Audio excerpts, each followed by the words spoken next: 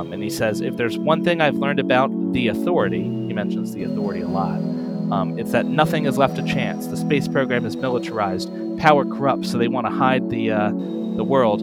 Ancient kings and popes were told of this world long ago by a scroll, book, or interdimensional being. Let me try to say it again without laughing. I can't do it. Ancient kings and popes were told of this world a long time ago by a scroll, book, or an interdimensional being. I can't do it.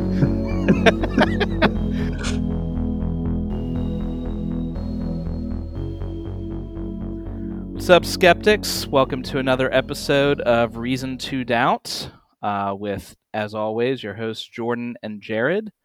Today, we're going to be talking about something that I honestly never thought we'd have to talk about in the year 2020, but here we are.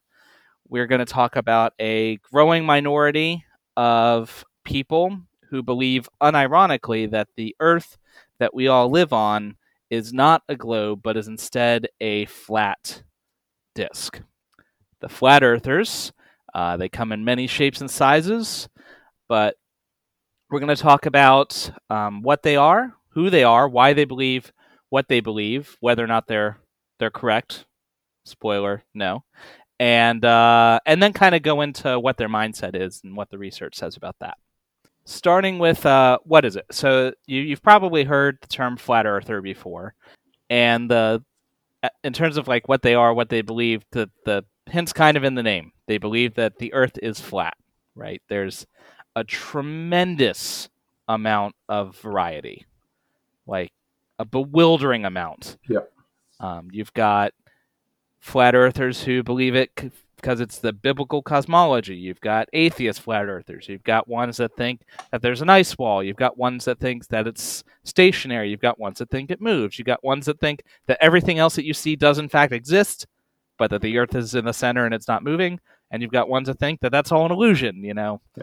You got ones that think that there's a literal dome like the Truman Show, and that what you see on the outside is actually just projections, and we live in this fake world run by some magic or some authority that's like trying to control us all. So.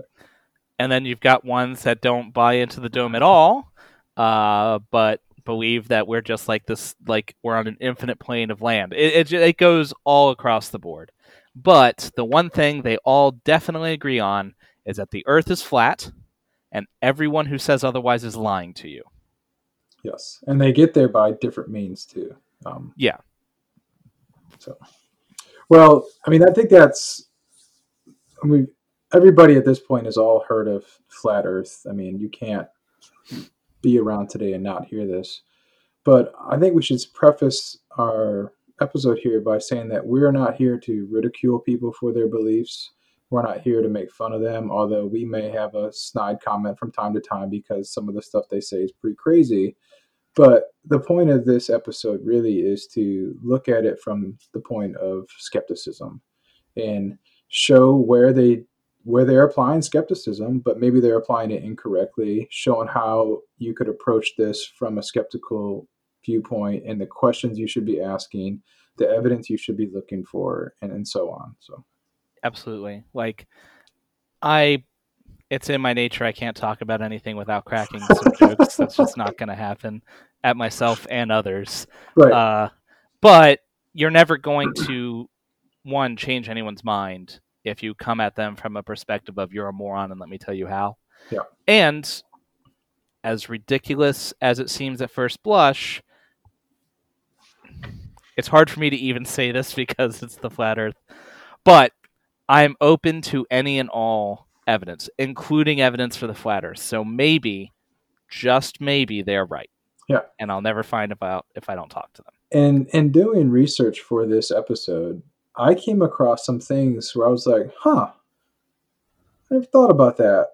And then I would go look into it a little bit more and realize that, oh yeah, that's not it. But like initially there was things that were said or points that were brought up, and it made me actually take a hard look at it, you know? Yeah. I think if you ran into your average person on the street and was like, hey, you, prove to me the Earth is round, most people couldn't do it. Yeah. And if you, through some of the things that flat earthers say, for instance, they say that we're spinning around this and here's the linear velocity and we're going around the Earth. How come we don't feel any motion? Most people probably couldn't say why. Yeah. That's an ignorance of physics, but it's kind of understandable. So before we get started into like the psychology and stuff, we thought, while this particular podcast is not going to be focused on debunking all their claims, that's been done in a ton of different places, and we Ad may do it in nauseam. all over. We'll give you some sources, but if you want to find that, you can definitely find that. We're going to go over a little bit, but you can find that elsewhere. Maybe we'll do it again later.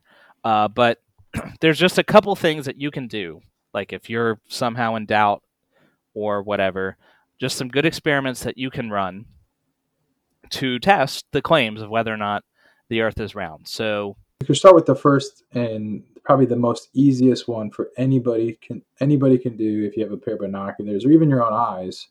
And I think that one is the horizon, right? Yeah.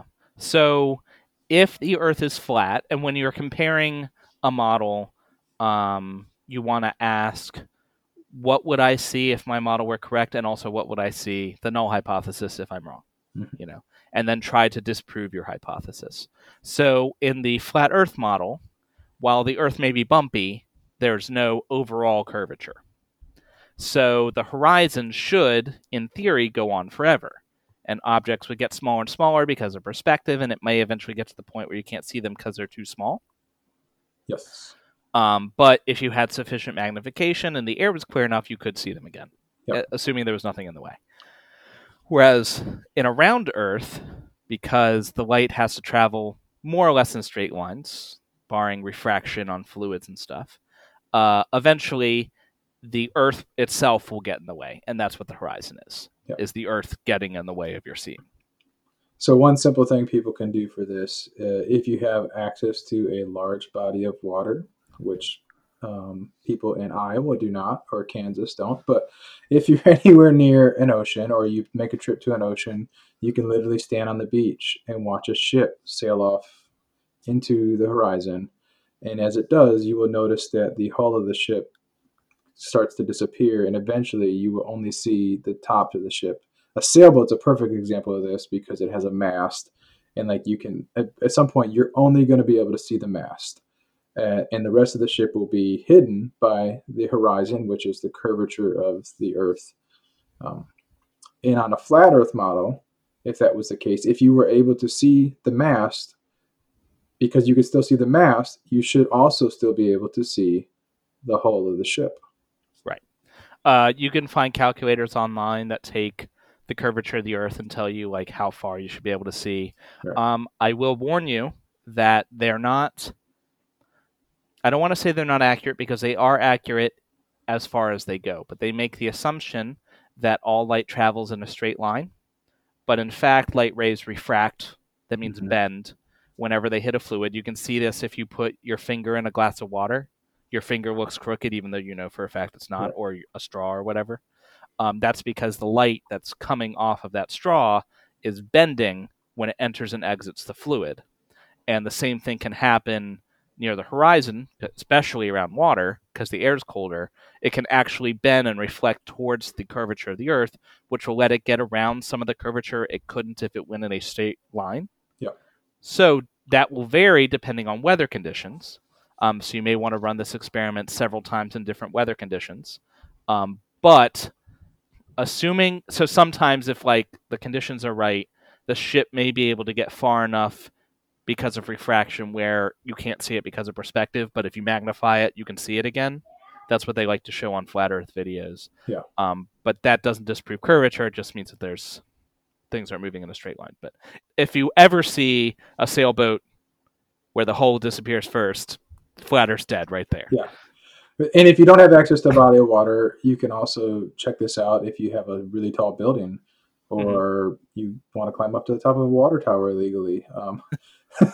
We're not condoning that, but if you did, you would because because that would let you get a different perspective. So if the Earth were flat, it shouldn't matter how tall or how high up you are because it's flat. There's nothing barring that there's not a building in between you and Right. the object you're looking at. It could help you get above intervening objects, and it does make the light rays maybe wider, so it would be easier to see a little bit.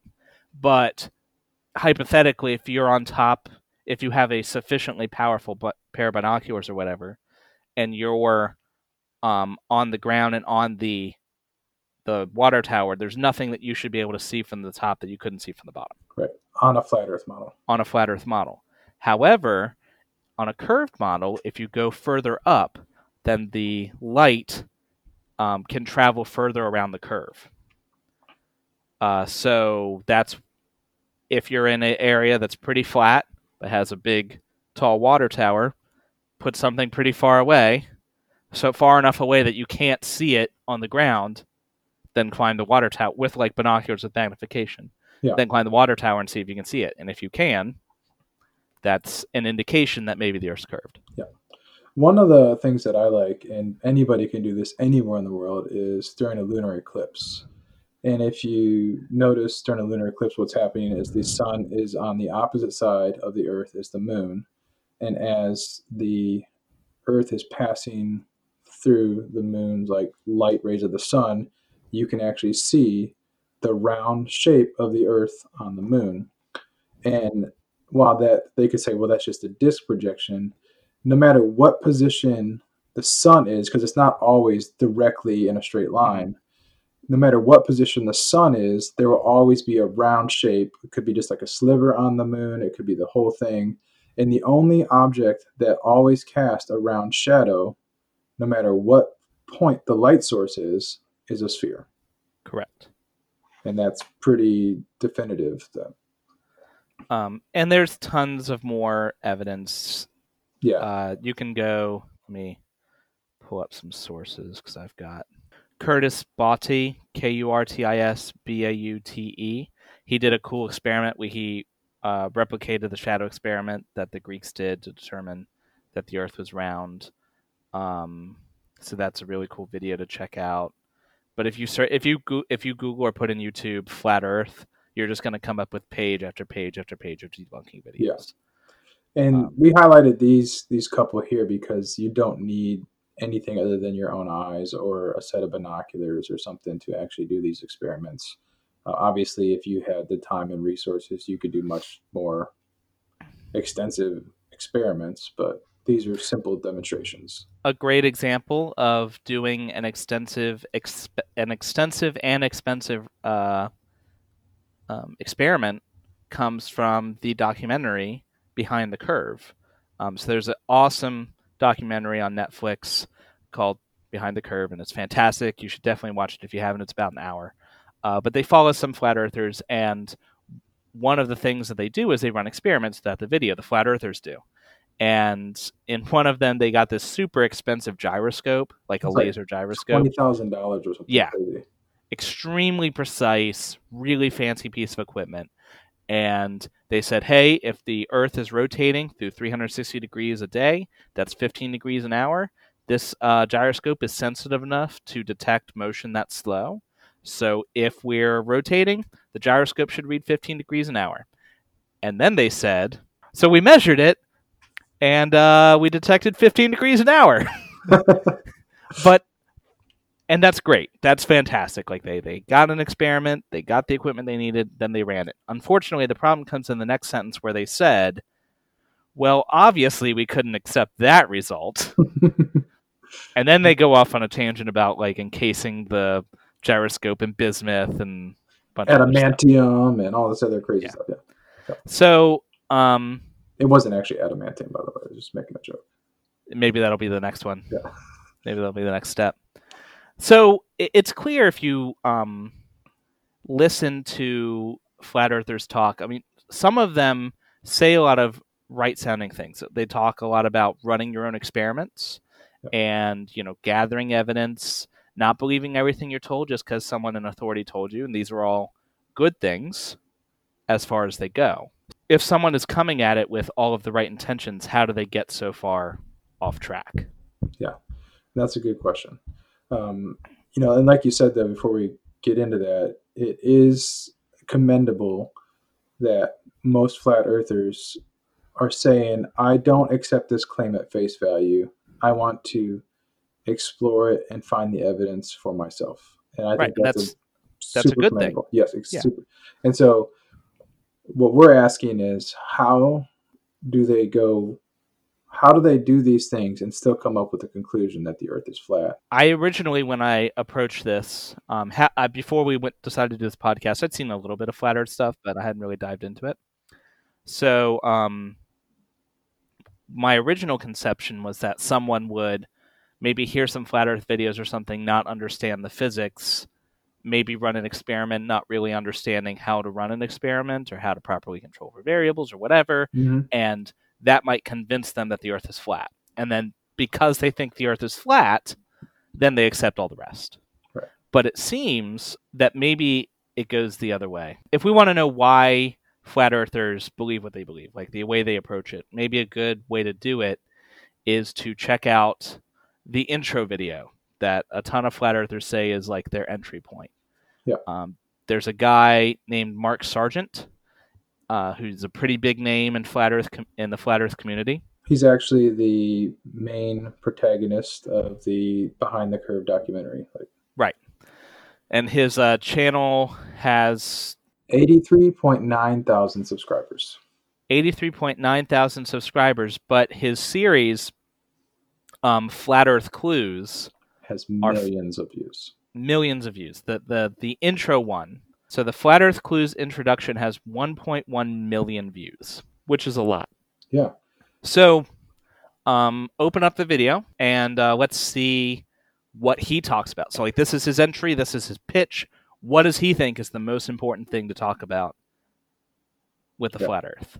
And one of the reasons we're doing this video specifically is because a lot of people who believe in the flat Earth have specifically stated that they were introduced to this by Mark Sargent's videos, and it opened their eyes. And so something in these videos convinced them that the Earth was flat. And so that's why we're examining this video specifically. Right. So what is it about this video? What does he focus on? Does he talk about the spinning of the Earth, the forces involved? What does he talk about? So starting at 18 seconds, is this a joke? That's everyone's first question. That makes sense. Then he gives some false facts about Copernicus thinking that the Earth was round. Everyone knew the Earth was round. That wasn't Copernicus. But moving on, he talks about how nobody could see that the Earth was round until 1957. And then, quote, that's when things get strange. He starts talking about the U.S. and Russia getting scared at what they saw, and they're scared because they were firing nukes into the sky. Then the Antarctica Treaty is signed, so nobody can own Antarctica, and isn't that weird because there's no other land on Earth that's not owned? And wouldn't the oil companies be exploring Antarctica? He explains the solid dome model that he has, and he says, if there's one thing I've learned about the Authority, he mentions the Authority a lot, it's that nothing is left to chance. The space program is militarized. Power corrupts, so they want to hide the world. Ancient kings and popes were told of this world long ago by a scroll, book, or interdimensional being. Let me try to say it again without laughing. I can't do it. Ancient kings and popes were told of this world a long time ago by a scroll, book, or an interdimensional being. I can't do it. So he talks about them keeping the secret. The moon missions were created because the secret had to be kept, and it's just one after the other. Yeah. Conspiracy after conspiracy after conspiracy. And in this entire first introduction video, because it's a series, but this first video, he doesn't present a single piece of evidence for a flat Earth. It's all conspiracy. Right. And so to be fair, a few of the other videos in this intro playlist do talk a little bit about his quote unquote evidence, the cold light of the moon and things like that. But that's definitely plays a back seat to the conspiracy theories and the alleged oddness of certain things, and then drawing the picture of why they would be. And we thought this was interesting because we were expecting this video series to start off with the evidence for the flat Earth. Yeah. what I was expecting was the first video to talk about how the Earth appeared flat and not being able to feel motion. And that's what I was expecting. Mhm. So this kind of took me by surprise. But it seems, and then listening to more flat earthers broadly, it's not like Mark Sargent is alone. Like he's an outlier. As you can see, there's a great video that BuzzFeed did where they interviewed people at a flat Earth conference, and one of the things they found was that, golly, there seemed to be an awful lot of conspiracy theorists here. Yeah. 9/11 truthers, GMOs are poisoning you. Sandy Hook was a false flag event. Holocaust deniers. 9/11 is an inside job. 9/11 was an inside job. And a time and time again, if you go to flat Earth channels, most of them touch on conspiracies a little bit. In fact, one of my favorites was a video by Probably Alexandra. So Probably Alexandra's video, Are You Believing a Lie? At 8 minutes, she's talking about fallacies that people commit when arguing against the flat Earth, and she's talking about how if you're going to make a claim, the burden of proof is on the person making the claim, and you have to come up with evidence. And I'm 100% on board. I was so stoked to hear her say this. And then in literally the next breath, the next thing on this video,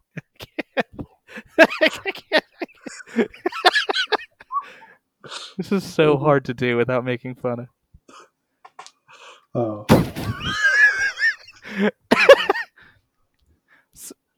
So she says, the burden of proof is on the person making the claim. You have to have evidence.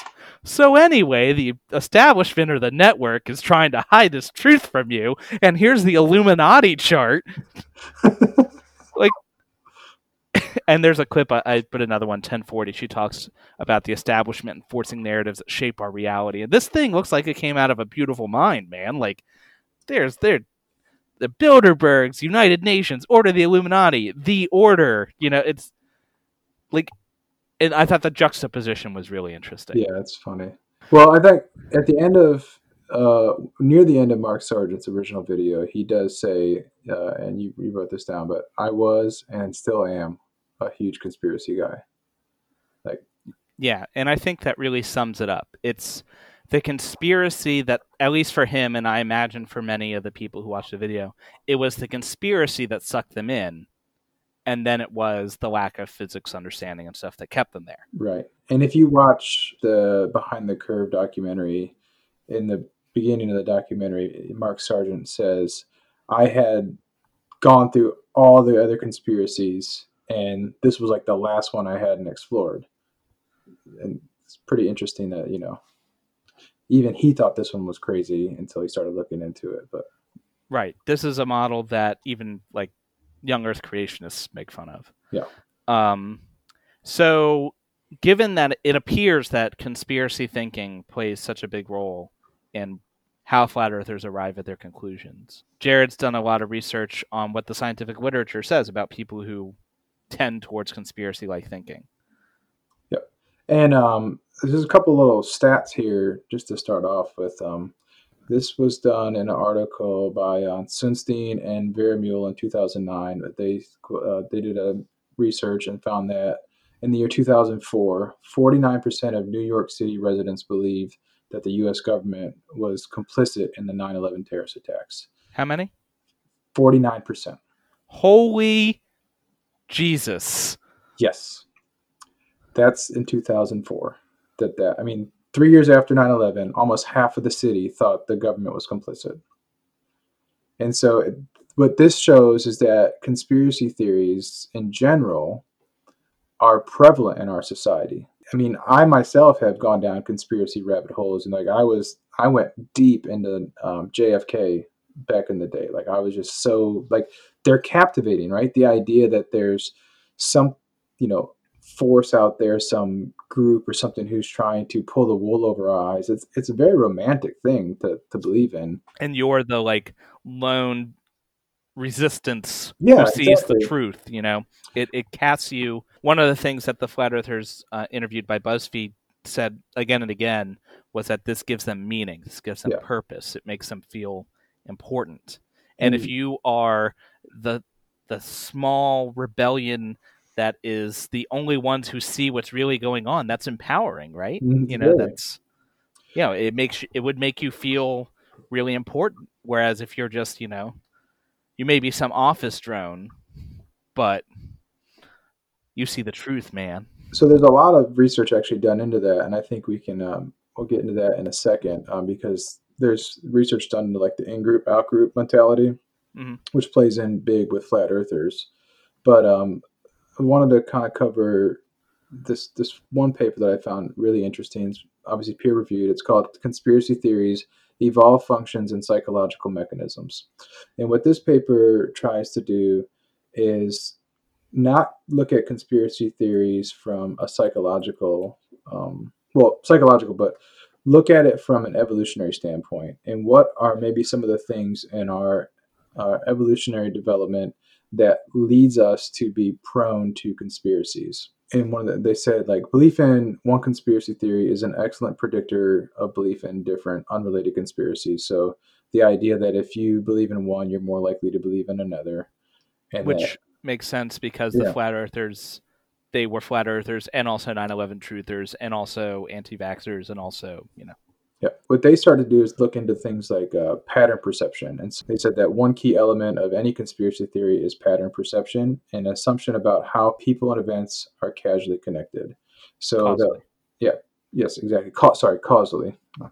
Um, I mean, we can be casually connected too. well, yeah, hey, I do have a Grinder account, so I don't actually, but nothing wrong with that though. If you do have one, But if he did, if his I did, username would be yeah, Daddy Bear 269. So, yeah. looking at this, and what they say is such illusionary pattern perception is a result of the evolved human tendency to make sense of the world, and by extension, could produce a sensitivity to conspiracy theories. This is like the foundations for looking at how we see patterns, and looking at these patterns help us make sense of our world, right? So when something doesn't seem right, you look at it and these patterns start to emerge, which may lend credibility to the conspiracy. It humans, we've often said it before, humans are pattern seeking animals. Yes. Like humans will look for order in everything. That's why people see faces in clouds. That's why we're remarkably bad at generating random sequences, because we love to project order on the chaos. Right. And so this one paper by Rotherton and French in 2014 looked at the pattern perception, and they talked about how our biases affect our pattern perceptions. And they said that biases and pattern perception are empirically related to conspiracy theories. For instance, people who believe in conspiracy theories overestimate the probability that events are connected. And so, what they're pointing at here is that when we see these patterns, people who tend to believe in conspiracy theories give much more credit to patterns than they're actually deserved. And so, this is kind of building that foundation that deep in our human psyche, we see these patterns and then we start to make more of it than what is actually there. And there's evolutionary reasons for this, right? So, like if you take the example of the Russell and the brushes example, like, Michael Shermer loves using that one. yeah, exactly. Like I could assume it's just the wind blowing, or I can make more of it and assume that there's a fucking lion in there. Like, And if you assumed it was a lion and it's just the wind, you run away and it's no big deal. yeah, and Whatever. you live to tell another day. Right. And so But if you assume it's just the wind and it's a lion, you get eaten. yeah. Yeah. So we are the descendants of people who are likely to assume there are agents even when there are none, because it's an advantageous trait.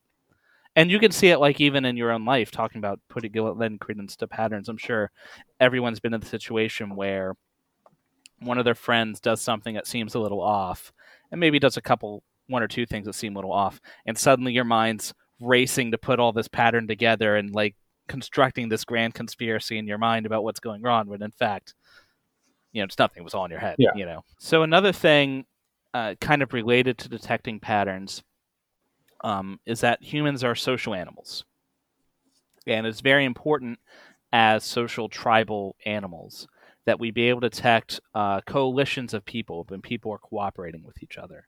So this is from Kurzban, Tooby, and Cosmides. Cosmades? Kurzban, Tooby et al. In 2001. In Yeah. 2001.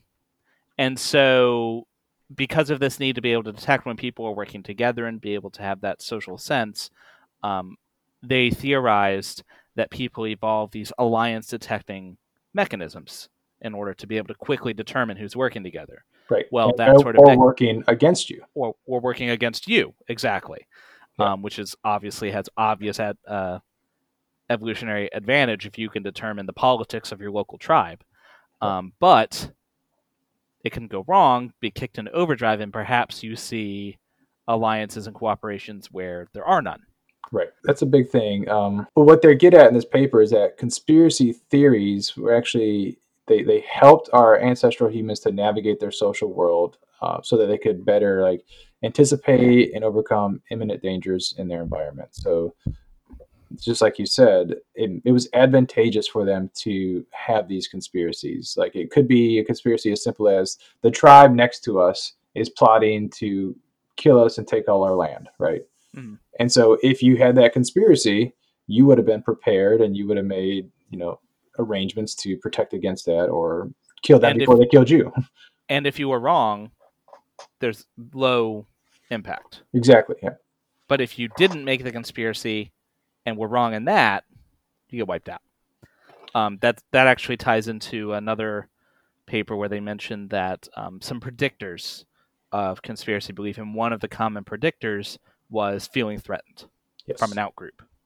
Yeah. If you felt like there was an outside threat, you were far more likely to believe conspiracies about that outside threat than otherwise.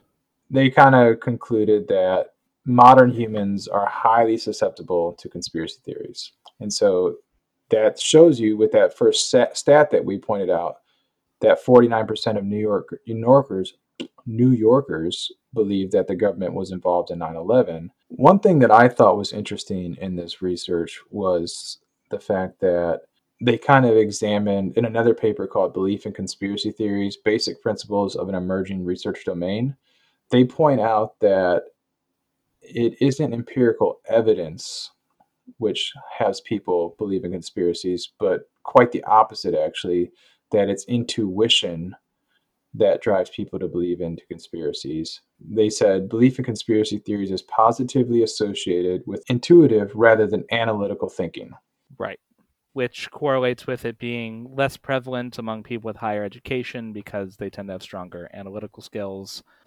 So one of the models for conspiratorial thinking was presented in The Psychology of Conspiracy Theories by Swift in 2013.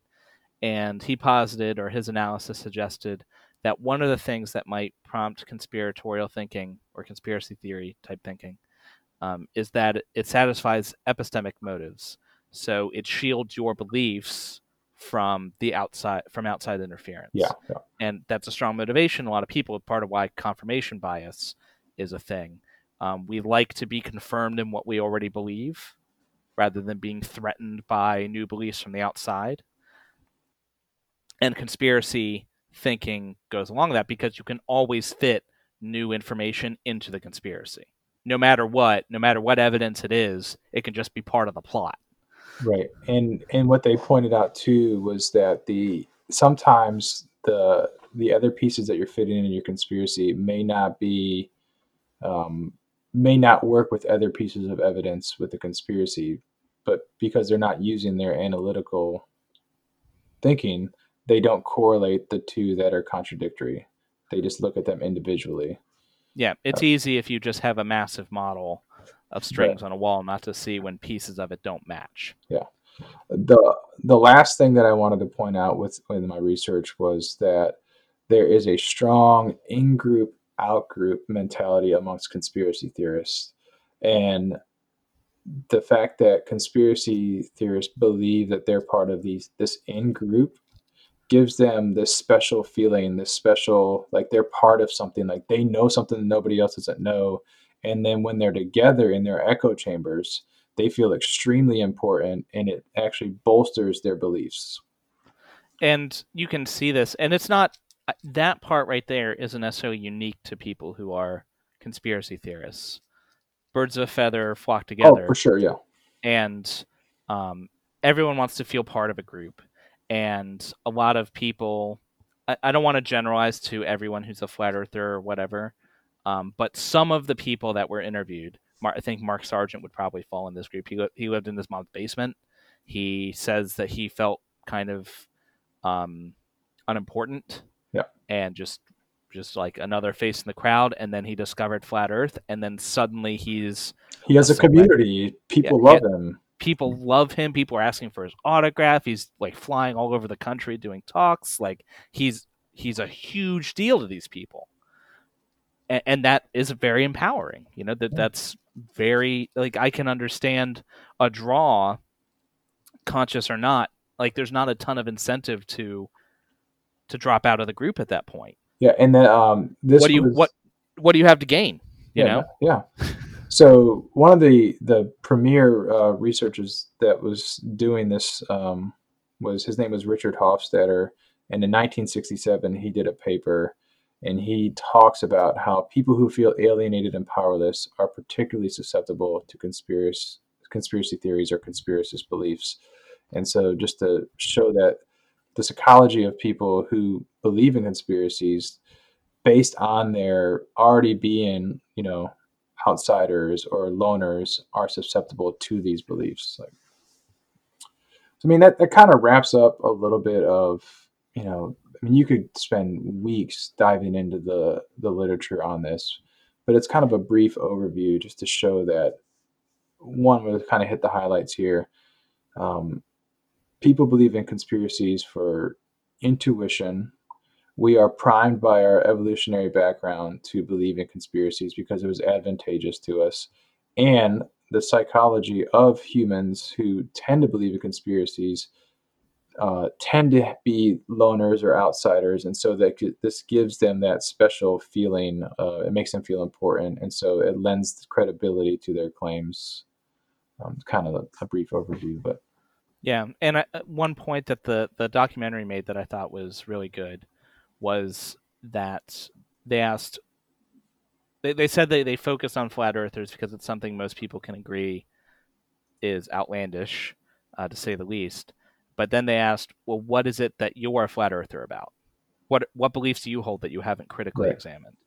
And I think in light of the fact that loner tendencies tend to lead to this sort of thinking and it becomes a community for them, a lot of times with a flat earther, they repeated, many of the people who were interviewed repeated, all of my friends have left me.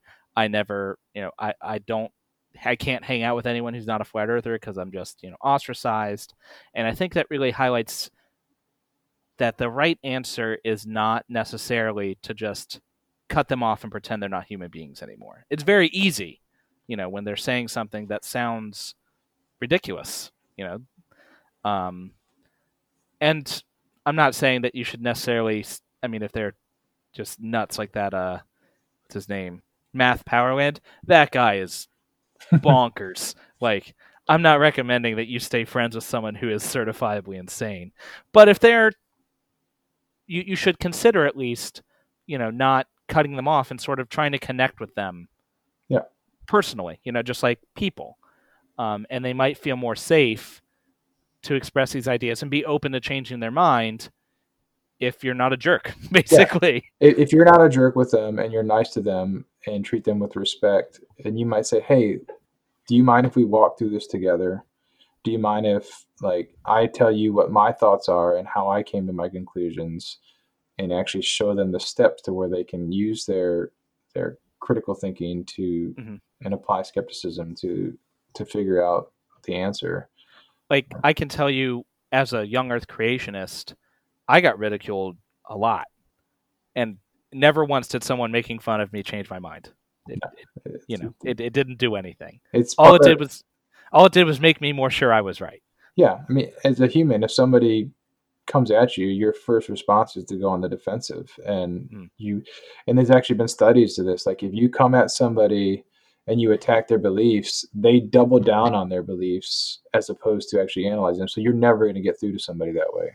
Right. So while it may be a ton of fun, and I've definitely indulged in that. That's from time to time. It's not effective, which kind of leads to the next piece. So we know what they believe, and we know how they got there, or how many of them self-professed got there, and what sort of mentality gets there. So what can we do to address this? And I think something you touched on in the research, Jared, was how they're not using their analytical side of their brain. Right. That probably comes off wrong. They're being more intuitive and less analytical. That sounds better. Yeah, they're being more intuitive and less analytical. And while intuition has its place and can be a great tool, it can also lead to wrong conclusions that might be caught with a more rigorous analytical mindset. One thing to keep in mind is that while it is awesome to run experiments are super hard to do. There's a lot that can go wrong. And so it's fantastic to want to run an experiment. But if you don't know what you're doing, it can be very easy to get false results. Yeah. And in like example of somebody who is already believing in these conspiracies, as we've already seen, when they do run an experiment and they don't get the result they expected, they don't just say, "Oh, well, I must have been wrong." Mm-hmm. Something must have been wrong in their experiment, right? And so they don't just accept it at face value. They try to redo the experiment to fit their preconceived conclusion. Right. Not that necessarily if you get one false result that means you should need to throw up your hand, obviously. But I think the right thing to do is kind of find common ground. A lot of them will profess to being very analytical, empirical. So kind of find that common ground. Like I agree, we should be empirical. We should trust what the evidence says, no matter where that leads us. Find that common ground with the person, and then just kind of walk it through.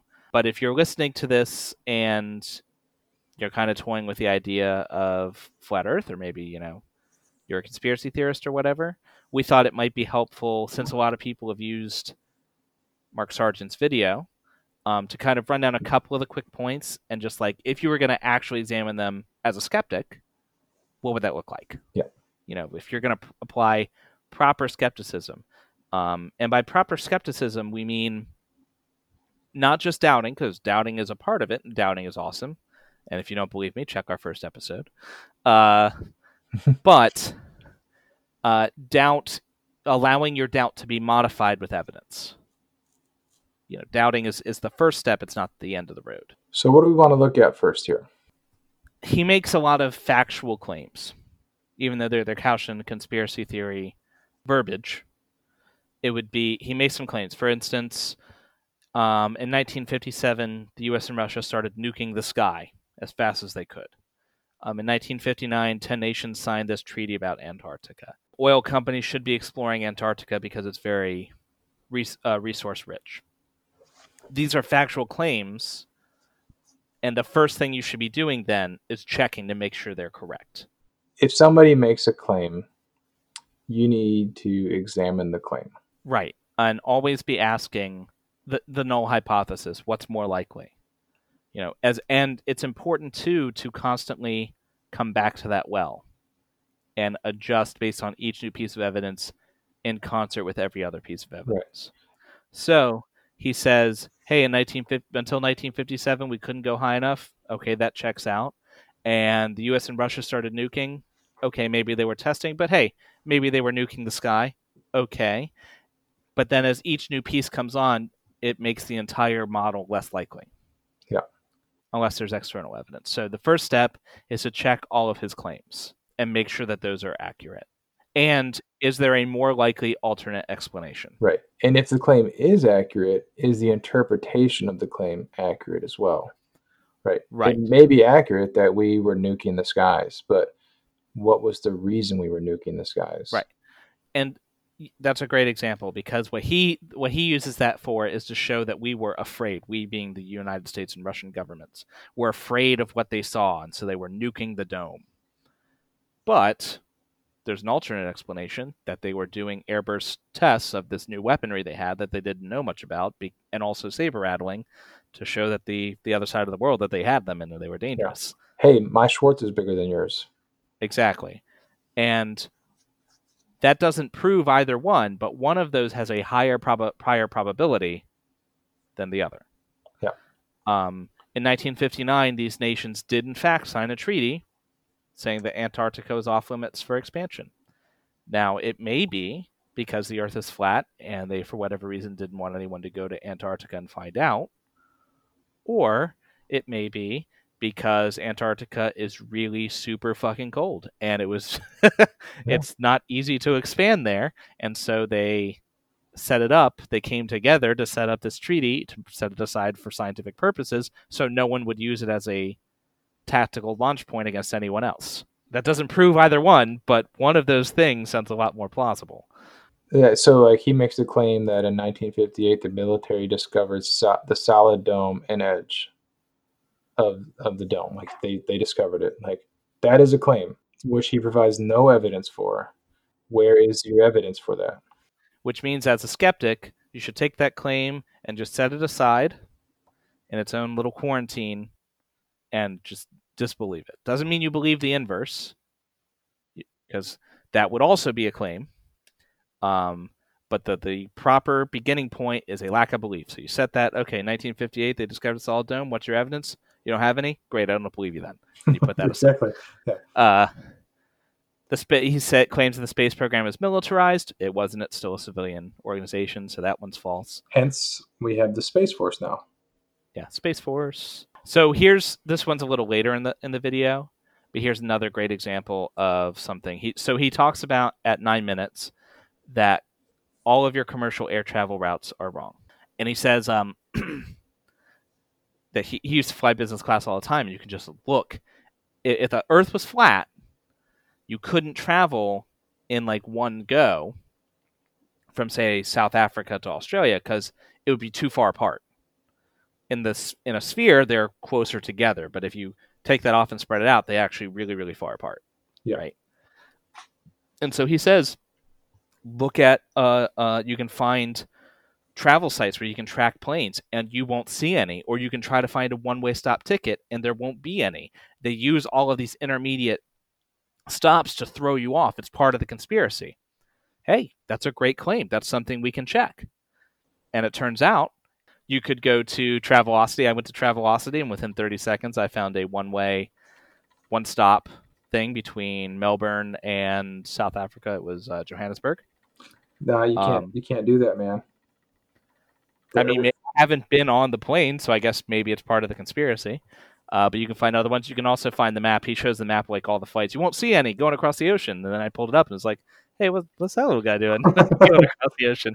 But if you don't want to do that, you could also just hit play on the video and keep going for 5 seconds, because the next picture he shows flights crossing the ocean. Yeah.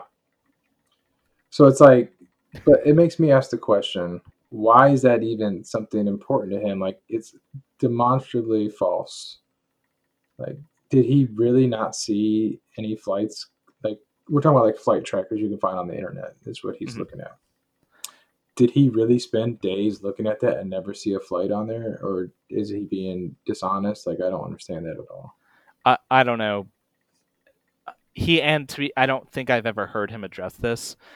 If I was to put on my tinfoil hat, I imagine what I'd say is, well, sure, the authority found out that they had missed this, and so now there's all these fake flights, but, they don't actually exist, man.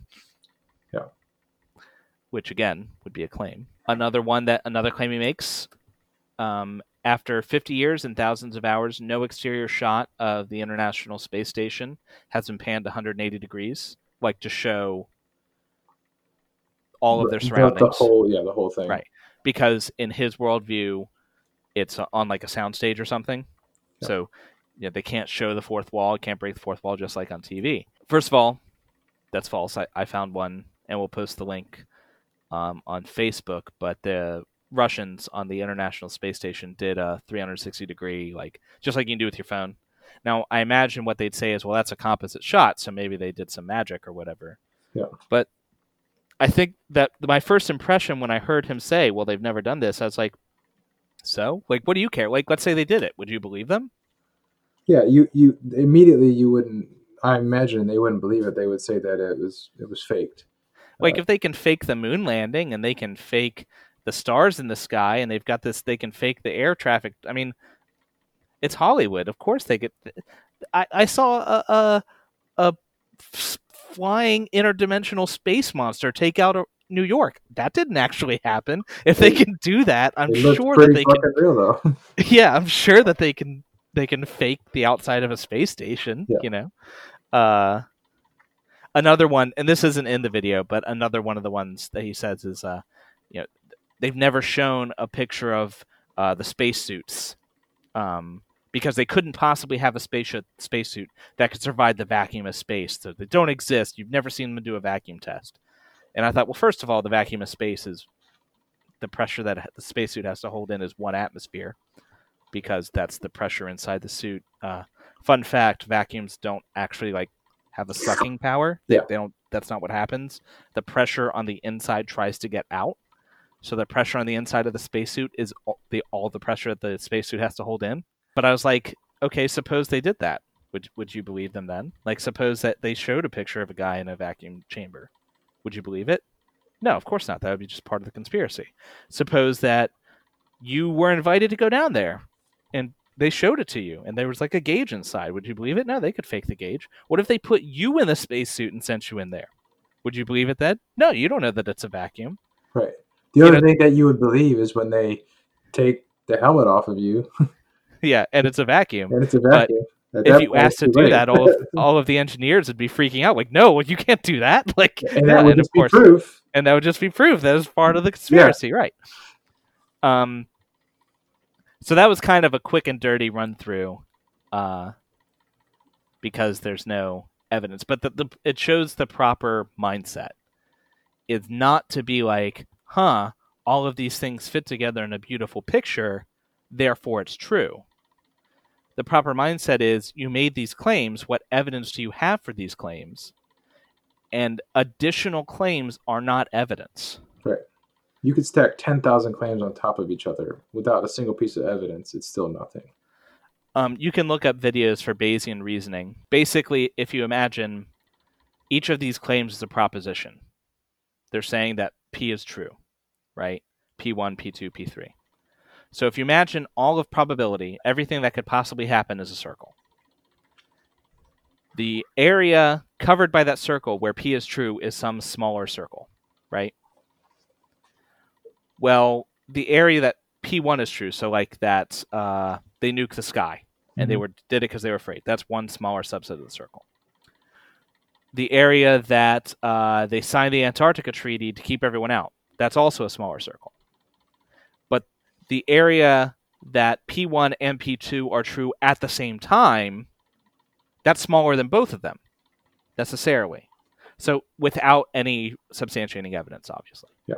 So each new claim makes the whole model less and less likely. Each successive claim makes the model more and more unlikely until they show evidence.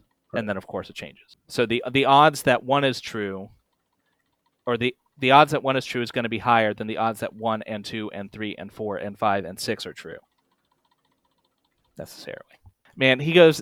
It's some of the crazy stuff he goes into, man. Like, in 5, he talks about the status quo. Like, why did they do this? Because that's another question I had. Yeah. Like, what's the point? Like, what did they benefit from pulling this conspiracy over our eyes? Like, and supposedly it's money, because NASA would get shut down, because NASA's budget is so huge. Like, yeah, it's like $20 billion or whatever. That's a drop in the bucket compared to the federal budget. Yeah, like, if they did this whole thing to make money, they're not doing a very good job. Yeah, but NASA wasn't around when they signed the Antarctica Treaty. Was it? No. No, I guess they started NASA to get the money, I guess. Yeah. There it is. I'm convinced that's the only reason NASA would be started. And then obviously they brought in the next logical step, which is that it has to do with the Ark of the Covenant and the Holy Grail and the Ring of Power. I mean, obviously, I think that goes without saying. I don't think we really need to go over that because it's self-evident. And yes, I'm being 100% serious. That's at 7:41. I didn't make it all the way through that video. I couldn't do it.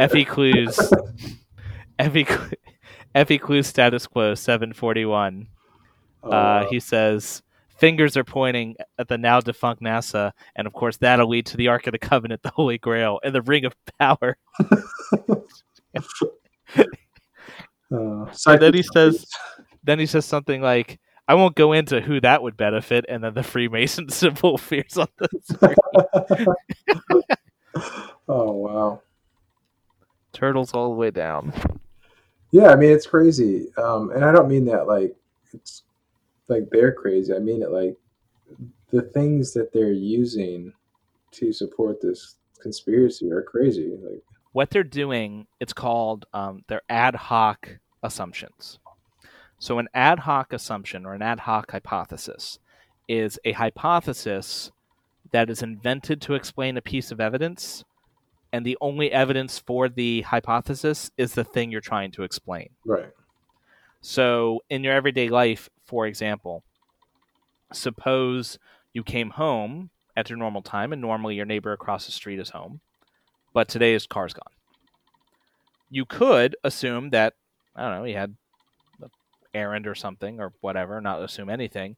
Or you could assume that he's been kidnapped and his car was used to drive him to Mexico. The Mexico one is an ad hoc hypothesis because there's no evidence for it whatsoever except the missing car, which is what you're trying to explain. Yeah. And an ad hoc hypothesis necessarily makes your model less likely until you have some evidence. Now, if you see his missing car and there's also his cut off finger with a ransom note in the mailbox, well, maybe now the kidnapping model makes more sense. Right.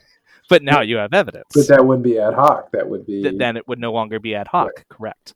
And so what you're seeing in this video and all the others is ad hoc on ad hoc on ad hoc. It's, you know, they nuked the sky because they were scared. So necessarily the next step is this, and the next, like, it's just hypothesis after hypothesis, and no matter how pretty a picture it makes, that doesn't make it true. So what's more likely? At the end of the day, the question we should always ask ourselves as skeptics is, what is more likely? Is it more likely that the world is round, just like all of the physicists tell us, just like all of these experiments that tell us? Maybe I, as a non-scientist, don't completely understand the physics reasons why. Maybe I can go find out. Or is it more likely that there's a vast conspiracy involving tens of thousands of the most powerful people in the world, from the US to Russia to Europe to everywhere, including every physicist who's doing any kind of experiments, because it means general relativity is false and quantum mechanics doesn't work, so all of those guys have to be in on it. Every engineer who works on those experiments, because they would have to know if the apparatuses are false. All the way down to astronauts, camera operators who helped film the fake moon landings and the space, you know, all that stuff. Like the janitor who cleaned up after the set was done. Exactly. Yeah, the guy who makes the sandwiches, he's in on it. Has to be, yeah. You know, because you better believe those astronauts aren't making the sandwiches. No way, man. Yeah. So they're eating ice cream sandwiches that are dehydrated. So yeah. So with every step, the conspiracy has to get bigger. So is it really more likely that all of these people are in on it and not a single one has ever said anything? I don't think so. But the biggest point that we're trying to drive home here is that if, and the sad thing is none of these people are going to come and listen to our podcast, right? Probably not. I think this is a good experiment because it allows us to look at an extreme case and see how we could approach this using skeptical thinking to figure out what's more probable. And then, even though this is an extreme case, we can apply these same standards to everything else we do in life that needs, like, you shouldn't be skeptical about everything, right? Like, you shouldn't be skeptical. You should be properly skeptical. Right. Like, it's not like, oh, should I drink my water because somebody could have poisoned it? Like, well, I mean, in that case, the odds that someone did that are so vanishingly small, it's not worth worrying about. Exactly. So what I'm getting at here is that this is a good test to show how we can apply skepticism in an extreme case and use that in other aspects of our lives, right? This shit is fucking crazy, man. It really is, man. I started watching video after video, and And I don't know how anybody could just buy into this stuff, right? like that's something that gets me is that your average person on the street, like I said, doesn't understand the physics. They don't know why you wouldn't feel the movement of the earth. It's because there's no acceleration and force equals mass times acceleration. But that they don't understand that. But if they were like, man, I don't really know. And then they're like, yeah, so obviously the Illuminati has these extra dimensional beings. The guy would be like, okay, I don't know what the physics is, but that's crazy. Yeah, Like, I think that's where most people would get off the train. yeah. Well, it goes back to what we were talking about earlier with like the the psychology of it all. It's like there's reasons that people believe these things. Yeah, and it's never because this happens in other arenas, like you said, not just flat earthers, paranormal activities, miracle workers, stuff like that. It's never the question you should be asking is not, can I believe this? Can the evidence fit? Because if you bend enough, you can fit anything. Yeah, Like if you get to where Matt Sargent is, and you believe that there's literally unobtainium heaters in the ground to melt it all, so that we won't dig that far, and like the sky has this amazingly sophisticated projection such that no telescope, no matter how powerful, it's detected any flaw. Like if you're to that point, then anything can fit. But yeah. if your model can answer, can explain any conceivable data, then it doesn't explain anything. Yeah. Well, I think that's a good spot to kind of wrap things up. So this is just the tip of the flat iceberg. Just the tip.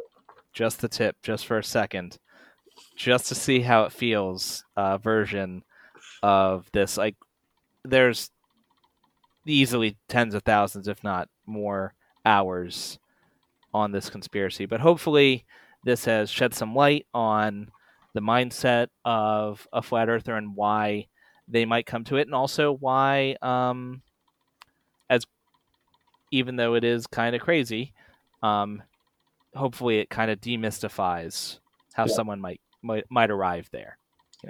And by having that understanding, hopefully we can have some more sympathy and empathy for these people, and maybe learn better ways to approach them, to have a conversation if you actually want to, and you come across a flat earther.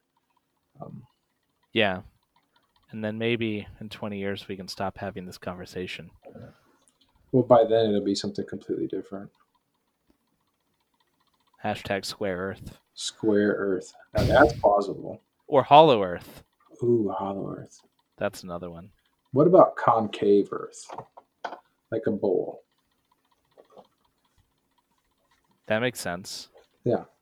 It's round, it's just round the other way. The other way. And that makes sense because we're spinning, so all the water stays to the outside. Boom. That's what it is. Solved it. All right. Well, as usual, if you enjoyed the podcast, make sure you give it a like, share with your friends. We're on Facebook. We both monitor that Facebook. So if you want to chime in with your own flat earth experiences, or maybe you are a flat earther and you want to tell us why we're wrong, hit us up there and you'll get an answer within probably a few minutes, because I have nothing better to do than argue on the internet. Or if you have an idea for a topic that you'd like us to cover, make a comment and let us know what you're interested in hearing about, and we'll potentially cover it on one of our episodes. Yeah, I can almost guarantee that if it's within our wheelhouse of skepticism and you suggested it, it'll get covered. All right, well, until next time, guys, thanks for listening, and remember, you've always got reason to doubt.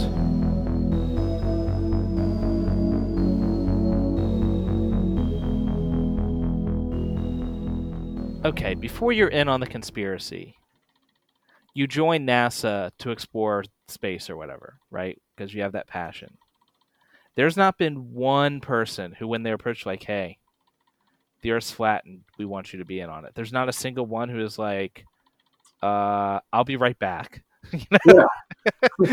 Exactly. Like you just crushed like my. I went to space camp when I was a kid, and now I want to be an astronaut. And then you get there, and it's like, oh, by the way, this is all a hoax, and somebody's gonna be pissed.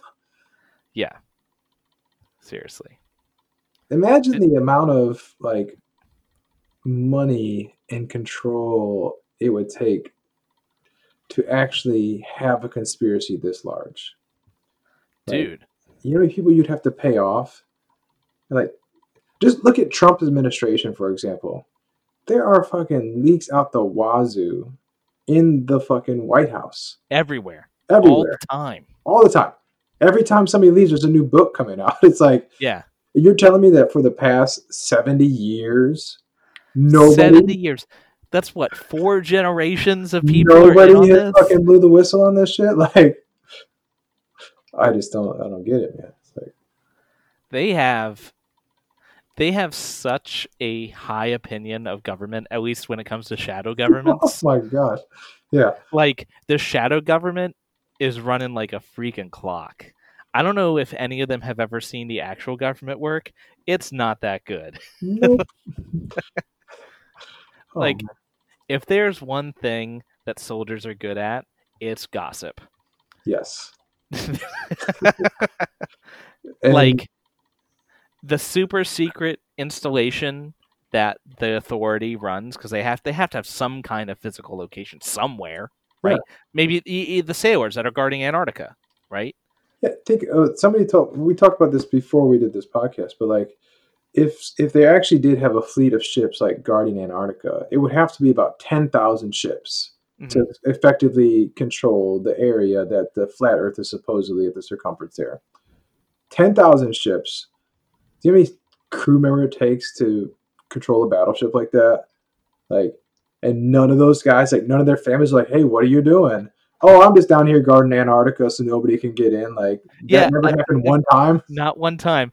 I guarantee you, there would be Snapchats, there would be Yeah, people on Facebook. Like, I guarantee you, because no matter how dedicated the guy at the top is, the rank and file, they are not that yeah. dedicated. To be taking selfies at the dome like wall, like, hey mom, check it out. Like, Yeah, seriously, like, yeah. oh man, that's The evidence enough for janitor's me. like, you are not paying me enough for this. Exactly. You know how much a story would be worth? Like, think how much money you could make if you like broke and like went out on your own and blew a whistle. Like, how many interviews and book deals and videos deals you could make just selling your story. Like, Not to mention that the entire U.S. Navy is 490 ships. oh, okay, Well, I mean, that's the number that yeah. So I mean, the between authority gives us. yeah, Obviously, it's not the real number because of all the Antarctica ships. right. But yeah, That's just insane.